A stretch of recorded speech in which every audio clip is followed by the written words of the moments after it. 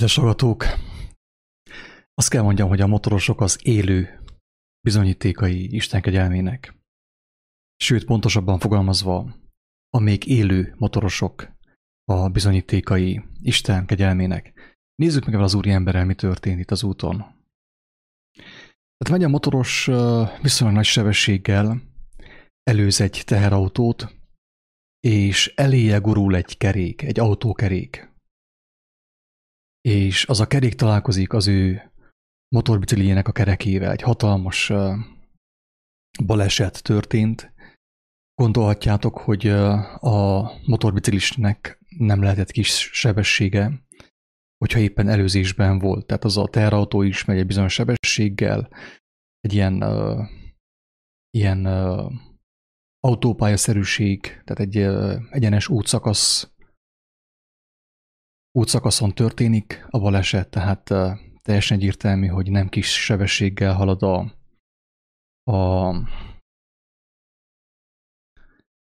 a motoros, és ütközik avval az eléje guruló autókerékkel, ami egy vicc akart lenni, állítólag valaki begurította azt a kereket az útra, a dombról. És hát az történik, hogy jóformán semmi nem történik. Azon kívül egy hatalmas baleset, ugye a motor az eléggé borzalmas állapotba került, de a motoros túlélte. Jóformán semmi nem történt velem. Az itt tartom fontosnak erről beszélni, mert én is motoroztam, sőt, én is befizettem a tandíjat, ugye? Volt nekem is motoros balesetem. Olyan balesetem volt, amiben a motor teljesen tönkrement, tehát ripityára szakadt. Nekem és a barátomnak semmilyen bajunk nem történt. Én egyből ugrottam fel, a barátom meg egy darabig feküdt ott a sáncban az útszélén, aztán meg van halva. És amikor megmozdult és felkelt ugye a sáncból, hát életemben akkor örömöt korábban szerintem soha nem éreztem. Tehát nem néztem azt, hogy a motor teljesen tönkrement, szaráment, hanem megöleltük egymást, és akkora örömöt, tehát akkor úgy igazából valahogy éreztük, intenzívebben éreztük az életnek az értékét, amelyet, mint tudjuk, elég sokan elvetnek, eldobnak maguktól. Vannak, akik egy ilyen baleset során, van, aki öngyilkossági merénylet, kísérlet során dobja el az életet, és vannak ugye a többség az, mondjam azt, egy ilyen hosszan tartó, tehát elég sokáig elhúzódó öngyilkossági kísérlet során dobja az életét magától, azáltal, hogy mérgezi az ő életét különböző módon. Legyen az alkohol, legyen az kábítószer, legyenek a szellemi drogok is, legfőképp ugye szellemi drogok, ugye, mert tudjuk jól, hogy azt mondja Jézus, hogy nem attól kell félnünk, ami a testet megöli. Például egy motorbicikli megölheti a testet, hogyha az ember ugye egy ilyen balesetben a főszereplő. Viszont azt mondja Jézus, ne attól féljünk, ami a testet megöli, hanem inkább attól féljünk, ami a lelket is megölheti a testtel együtt. És ilyenek ugye a szellemi drogok, a hazugságok, amelyről a tegnapi videóban is elmondtuk, hogyha bekerül az embernek az elméjébe, a szemen vagy a fülön keresztül, majd az ő szívébe, ugye belülről formálja őt, ugye ez az information, információ, belső formálás, belülről való történő formálás. Ezért próbáltam felhívni a figyelmet arra, hogy a szórakoztató ipar ugye látszólag ártalmatlan és csupán ugye arra van, hogy az a célja, hogy szórakoztasson bennünket, ugye pihentessen bennünket.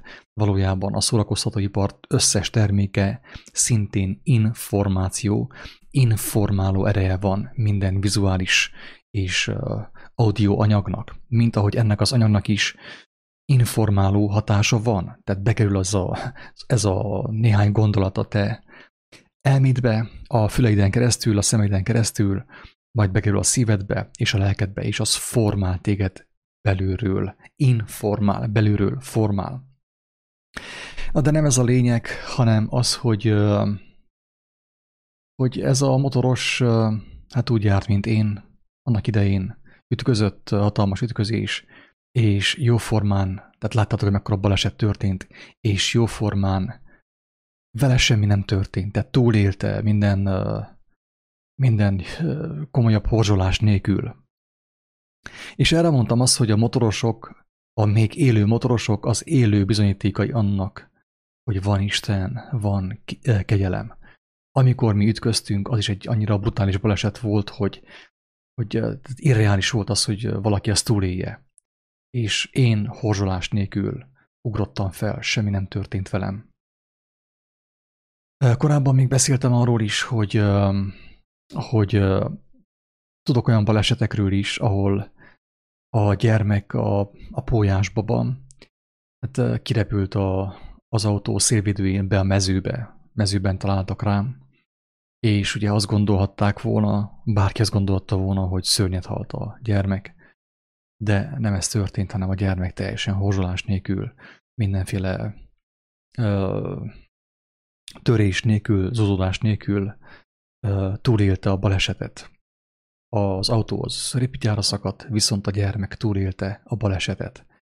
És akkor most jön a lényeg, kedves hallgatók, és pedig az, hogy jön a riporter, és megkérdi a motorost, hogy mi a helyzet, mi történt vele, és akkor elmondja, hogy hát ő túlélte minden horzsolás nélkül, viszont ő azt látta, állítólag az történt, hogy valaki a domb oldalról begurított egy kereket, egy autókereket az útra. Ez egy ilyen nagyon rossz tréfa akart lenni feltetőleg. És az a kerék ugye bekerült a motor elé, és az okozta a balesetet. Hát biztos ment egy olyan 60-70, minimum 80-nal is mehetett ez a motoros, és túlélte. Viszont amikor megkérdi a riporter a motorost arról, hogy mi történt, ő azt mondja, hogy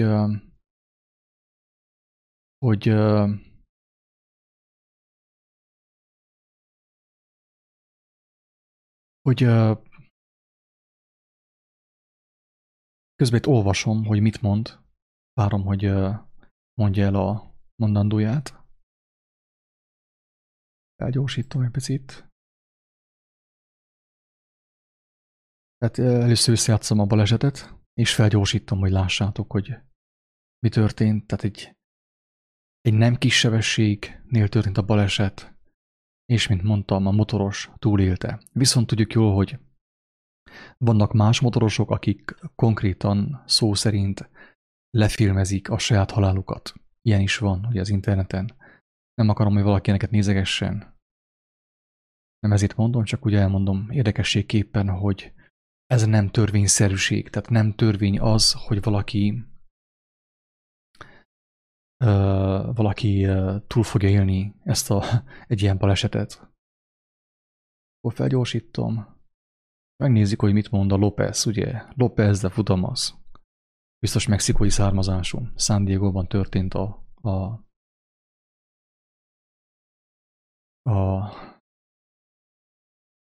azt mondja, hogy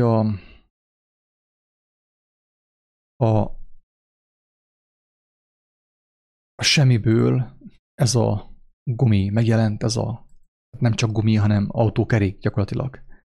És túl gyorsan történt minden ahhoz, hogy lehessen reagálni. Tehát nem volt, ahogy azt ő elkerülje. Tehát nincs olyan reflexe az embernek, s főképp a motorkerékpáron, hogy elkerüljön egy ilyen balesetet. Ez ugye benne van a pakliban, aki motorozik, azzal ugye ez könnyen megtörténhet. Egyébként nekem volt egy olyan balesetem is, hogy ha valaki azt gondolja, hogy a motorozáshoz hát tapasztalatra van szükség, meg hatalmas tudásra, nem, ez is hazugság. Tehát én konkrétan elmotoroztam Gyergyótól Afrikáig, átmentem Marokkóba, ott motoroztam, visszajöttem, egy év alatt 25 000 kilométert tettem meg körülbelül, tehát nem mondhattam volna azt, hogy nincs nekem tapasztalatom. És mégis, amikor ugye hát mindenki azt gondolta volna, hogy én vagyok a híres tapasztalt motoros, aki ugye elment Afrikáig és vissza, abban az időben ez nem volt semmi egyébként, tehát azért nem volt olyan túl népszerű vállalkozás, hogy valaki főképp ugye Romániából, Székelyföldről csak úgy ugye elmegy Afrikába és vissza.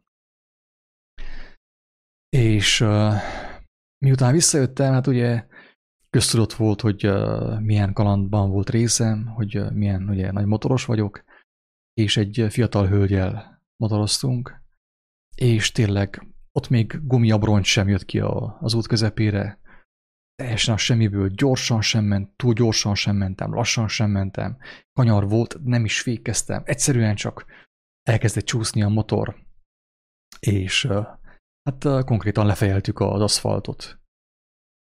És ugye ez volt a bizonyíték annak, hogy nem a tapasztalat menti meg az embert. Tehát amikor egy motoros azt mondja, hogy a tapasztalat megmentette őt, megmentette az ő életét, én azt mondom, hogy gondolkozzon újra. Mert hogyha ilyent mondasz, te, mint motoros, hogy téged a tapasztalatod megmentett, hogy reakcióba léptél, és gyorsan reagáltál, és nem tudom, mit csináltál, még mindig magadat dicséred, akkor én azt mondom, hogy nagyon közel van az a baleset hozzád, ahol sem a tapasztalat, sem az időjárás, sem a szerencse nem fog megmenteni, sőt, elképzelhető, hogy pár napon belül eltemetnek. Tehát ügyelj, mit mondasz, kedves hallgató. Én nem akarok senkit sem megjeszteni, csak próbálom felhívni a figyelmet arra, hogy az ember, amikor egy ilyen brutális balesetet túlél, ő hajlamos úgy fogalmazni, mint ez a motoros. Tehát és itt jön be a lényeg, hogy miért készítek egy ilyen videót egy ilyen motoros balesetről. Azt mondja a motoros, hát persze, ugye ilyenkor, hogy szerencse, hogy élek. Most képzeld el?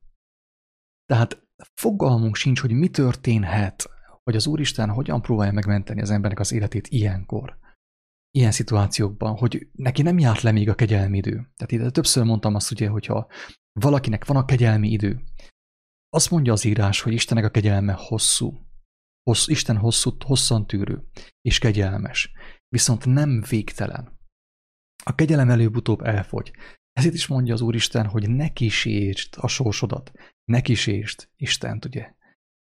Tehát ne provokáld Istent, ne játszodj a sorsoddal. És legfőképp ugye, hogyha már játszol is vele, akkor aztán nem mondasz, hogy szerencséd van, hogy élsz, hogy életben maradtál, ugye? Azok után, hogy mi történt veled.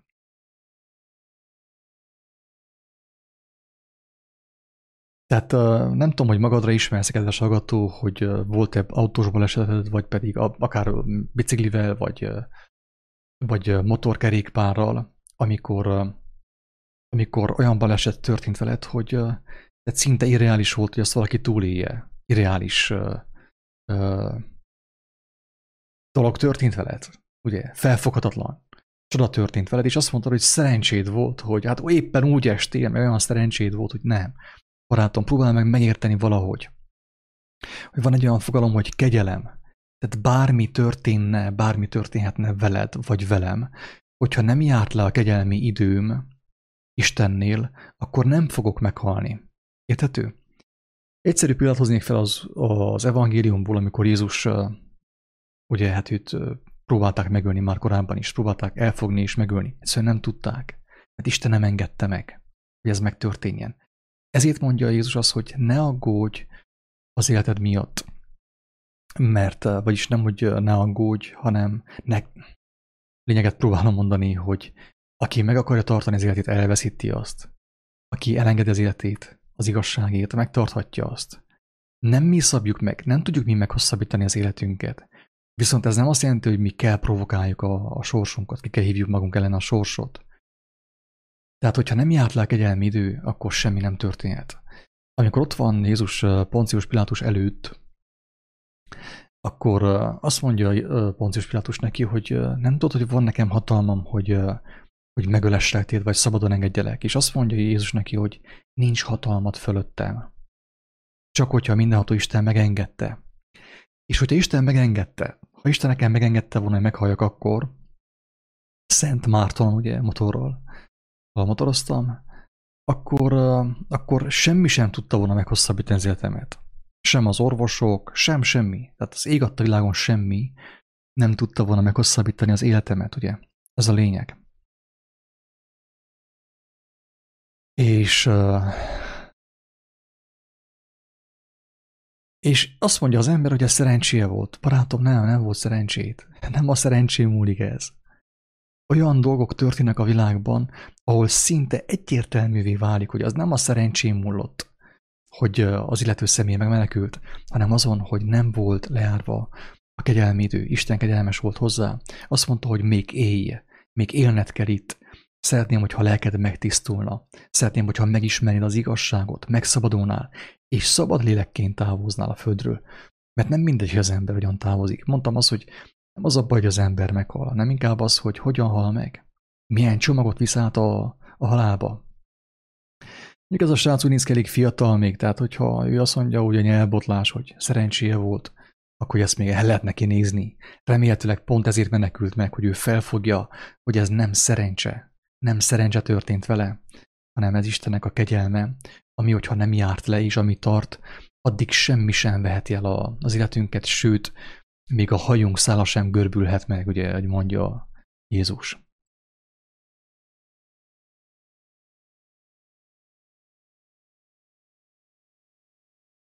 Tehát látták, hogy valaki egy gumikereket begurított a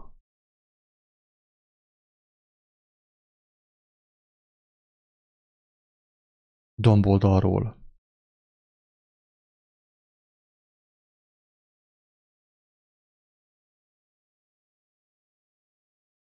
Azt mondja, hogy ő nem sebesült meg, de nagyon gyorsan kellett gondolkodnia, azt mondja, figyelj meg a gyarló ember, tehát most nehogy valaki félreértse, nem nézem ezt a fickót, mert én vagyok ő, tehát ezeket a hibákat én is elkövettem.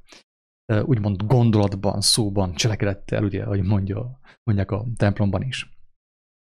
Tehát én is, miután Isten kegyelméből túléltem egy ilyen balesetet, és többet éltem túl, megmondom őszintén, autóval nem volt balesetem, de ültem az autóban, amelyik balesetezett, és tudom, hogy mi az, hogy baleset, és milyen gyorsan történik a baleset. Azt mondja ilyenkor az ember, hogy nagyon gyorsan kellett gondolkozzak. Elkezdi magát dicsérni. Most képzeld el, hogy megkapod az ajándékot, tegyük fel, mit tudom én, eltöröd a lábadot, és jön a doktorbácsi, és begipszel lábadat, meggyógyítja, és utána aztán azt mondod, hogy hát, hogy igazából nagyon gyorsan gondolkodtam, és begipszeltem a saját lábamat, és meggyógyult. Holott nem te voltál az, hanem a doktorbácsi jött, és ugye begipszelt a lábadat, és meggyógyultál.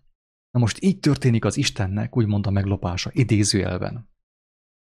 Amikor az ember magának tulajdonítja azt, amit ajándékba kapott Istentől. Tehát kaptam egy csokoládét, és úgy csinálok, mintha azt én csináltam volna azt a csokoládét, vagy én gyártottam volna, holott ajándékba kaptam. Azt mondja, gyorsan kellett gondolkodjon. Hogy ugye keljen fel az útról, meg mit tudom én mi. Tehát ugye az ember hajlamos magát dicsérni mindenét, megkapja a kegyelmet Istentől, és dicsérem magamat.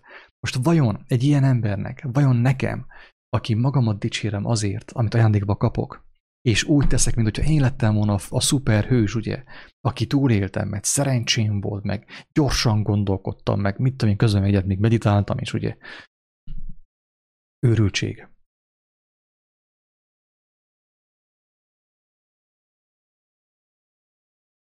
Tehát ugye jött egy másik autó is mögötte, és elüthették volna, hát ugye velem is ez történt, egy alkalommal jöttek más autók is, és nekem is ugye az villant át a fejemben, hogyha most jön egy autó, mit tudom, egy teherautó, keresztül megy rajtunk, és nekünk annyi, ugye. Tehát nem haltunk meg az eséstől, de hogyha jön egy teherautó, jött volna egy teherautó, és az keresztül gázol rajtunk, akkor nekünk ugye vége.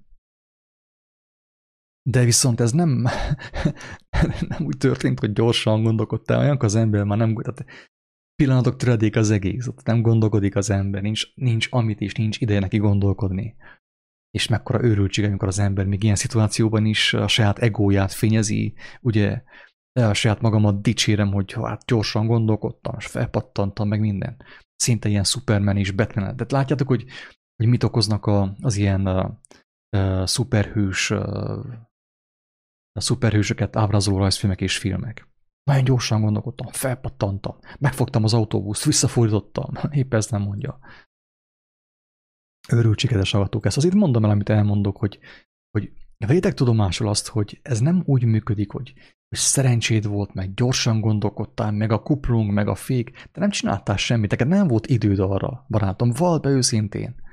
Meglettél mentve? Meglettél, hogy hányszor leszel még mostantól megmentve? Hát Isten tudja, őt kérdezt, ha érdekel, hogy hányszor leszel megmentve.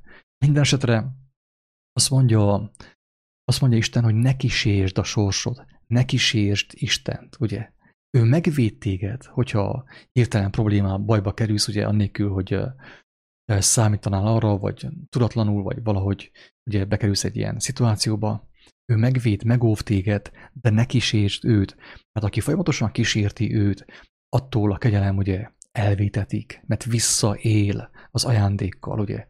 Kísértem Istent, provokálom Istent különböző ilyen akrobata dolgokkal, ugye.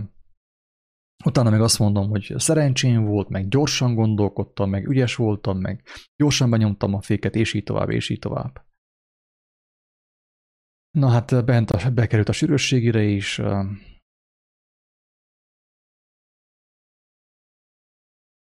És hát úgy néz ki, hogy ugye jó állapotban van, nincsen semmilyen problémája neki.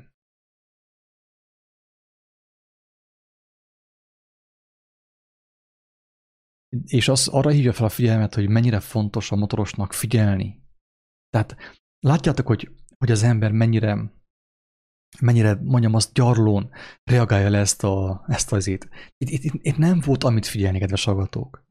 Akármilyen tapasztalt motoros vagy, nincs amit figyelni itt már ebben a szituációban. Mit akarsz figyelni? Amikor pillanatok töredék alatt begorul eléd egy nagy sebességgel egy autókerék. Hiába figyelsz, hogy hogyan fogsz figyelni? Magyarázd el nekem. Hogyan fogsz figyelni?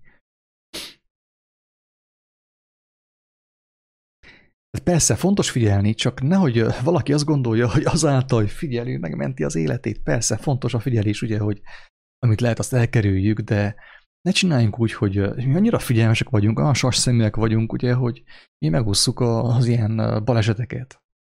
Karcolás nélkül.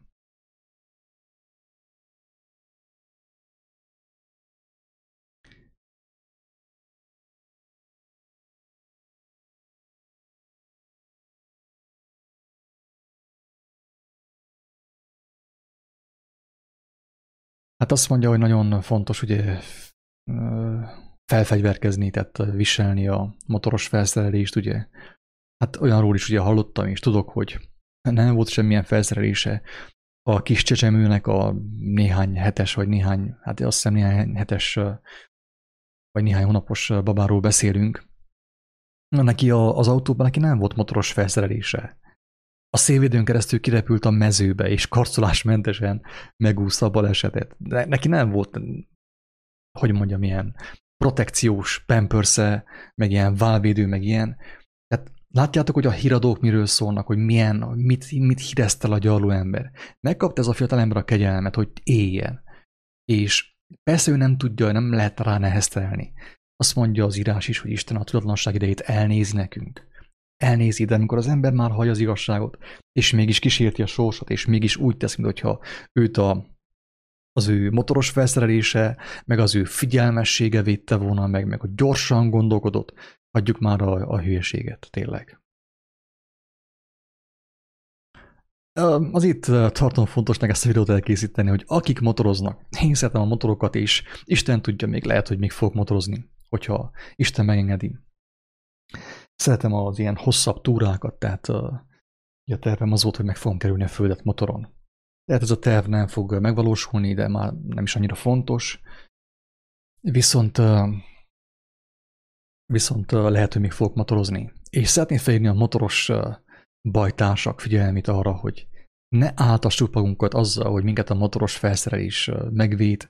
Volt olyan is, hogy valaki teljes, tökéletes motoros felszereléssel motorozott, ugye, és ripityára ment az ő teste, darabokba, szacskába szakadt minden porcikája. Tehát nem véd meg, ne áltassa senki sem magát azzal, hogy őt a motoros felszerelés fogja megvédeni. Továbbra is persze viseljetek motoros felszerelést, hogyha van, és hogyha motoroztok. Viszont azt ne felejtsétek el, hogy aki azzal áltatja magát, hogy őt a motoros felszerelés védte meg hogy a szerencse védte meg, meg hogy nagyon gyorsan gondolkodott, meg nagyon gyorsan reakcióba lépett, aki ezt mondogatja azok után, hogy Istentől megkapta ezt a kegyelmet, hogy még élhessen, hogy a lelkem megtisztulhasson az idők folyamán, ugye, az élet folyamán, és tiszta lélekként távozzon. Tehát aki ezt mondja, hogy őt a szerencse védte meg a motoros felszerelés, arra nyugodtan lehet azt mondani, hogy az ilyen nem méltó arra, hogy a következő alkalmat is túlélje és megúszza. Úgyhogy emberek, ha motoroztok, hát gondolkozzatok el, sőt, hogyha autókáztok, akkor is, hogy Isten kegyelme nélkül egy mérföldet sem tudunk utazni, ugye, biztonságban. Ő az, aki adja a biztonságot, ő, aki adja a következő esélyt ennek a fiatalembernek, ugye, hogy még éljen, hogy valamiképp még találkozzon az ő kegyelmével, hallja az igazságot is, lelke megtisztuljon, hogy amikor eljön az utolsó óra, ugye, akár motorral, akár autóval, akár, mit tudom én, a betegágyban, ugye, akkor az ő lelke felkészülten tiszta, tehát felkészült állapotban tudjon távozni a földön élők sorából, ugye?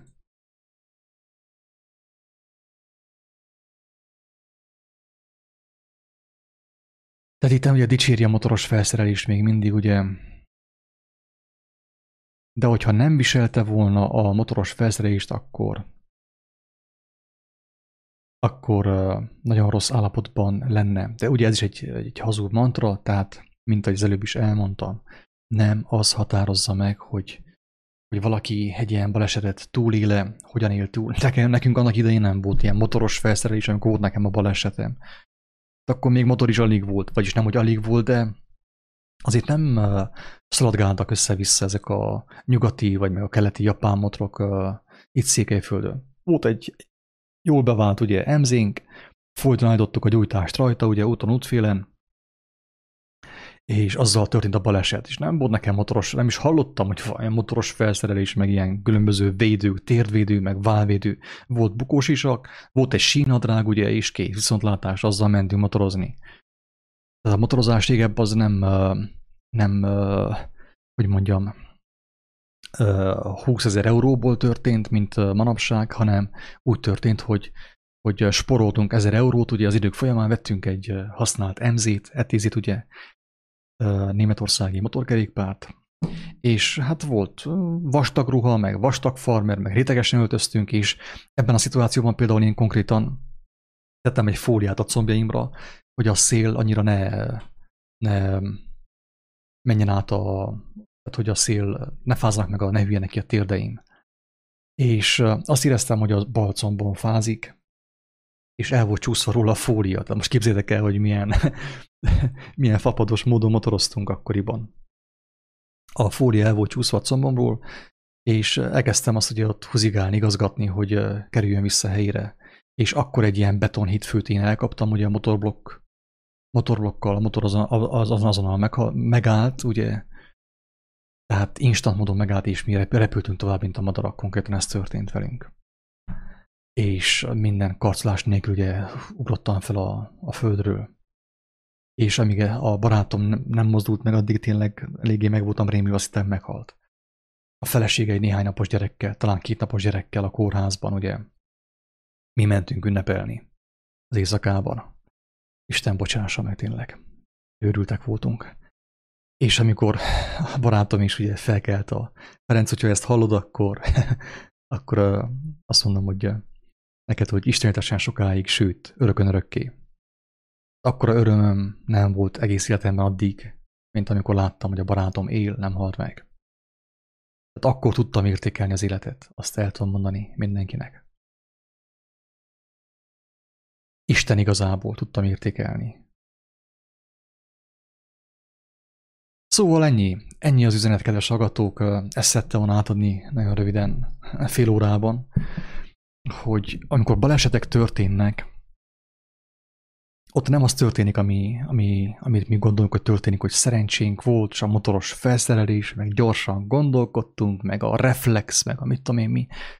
Hogyha az ember megúszza az ilyen balesetet, és még utána is magát dicséri, tényleg nem méltó arra, hogy legközelebb is megúszza.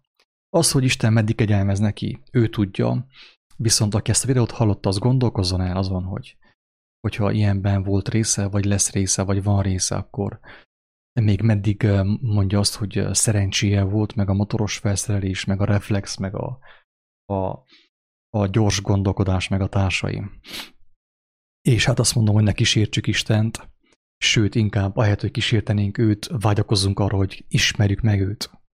Hogy ne történjen meg az a váratlan baleset, amiből már nem fogsz kijönni élve, ugye? Mert sokan megjárták azt. Aki nem tudjanak, elmondom nagyon röviden,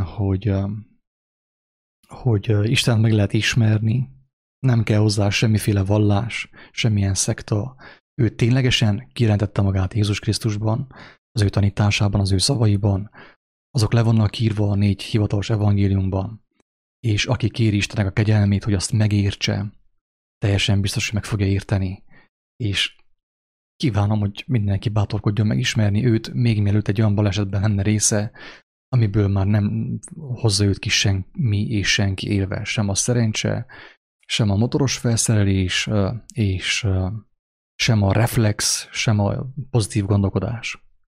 Ingyen kaptátok, ingyen adjátok. Isten áldjon, sziasztok!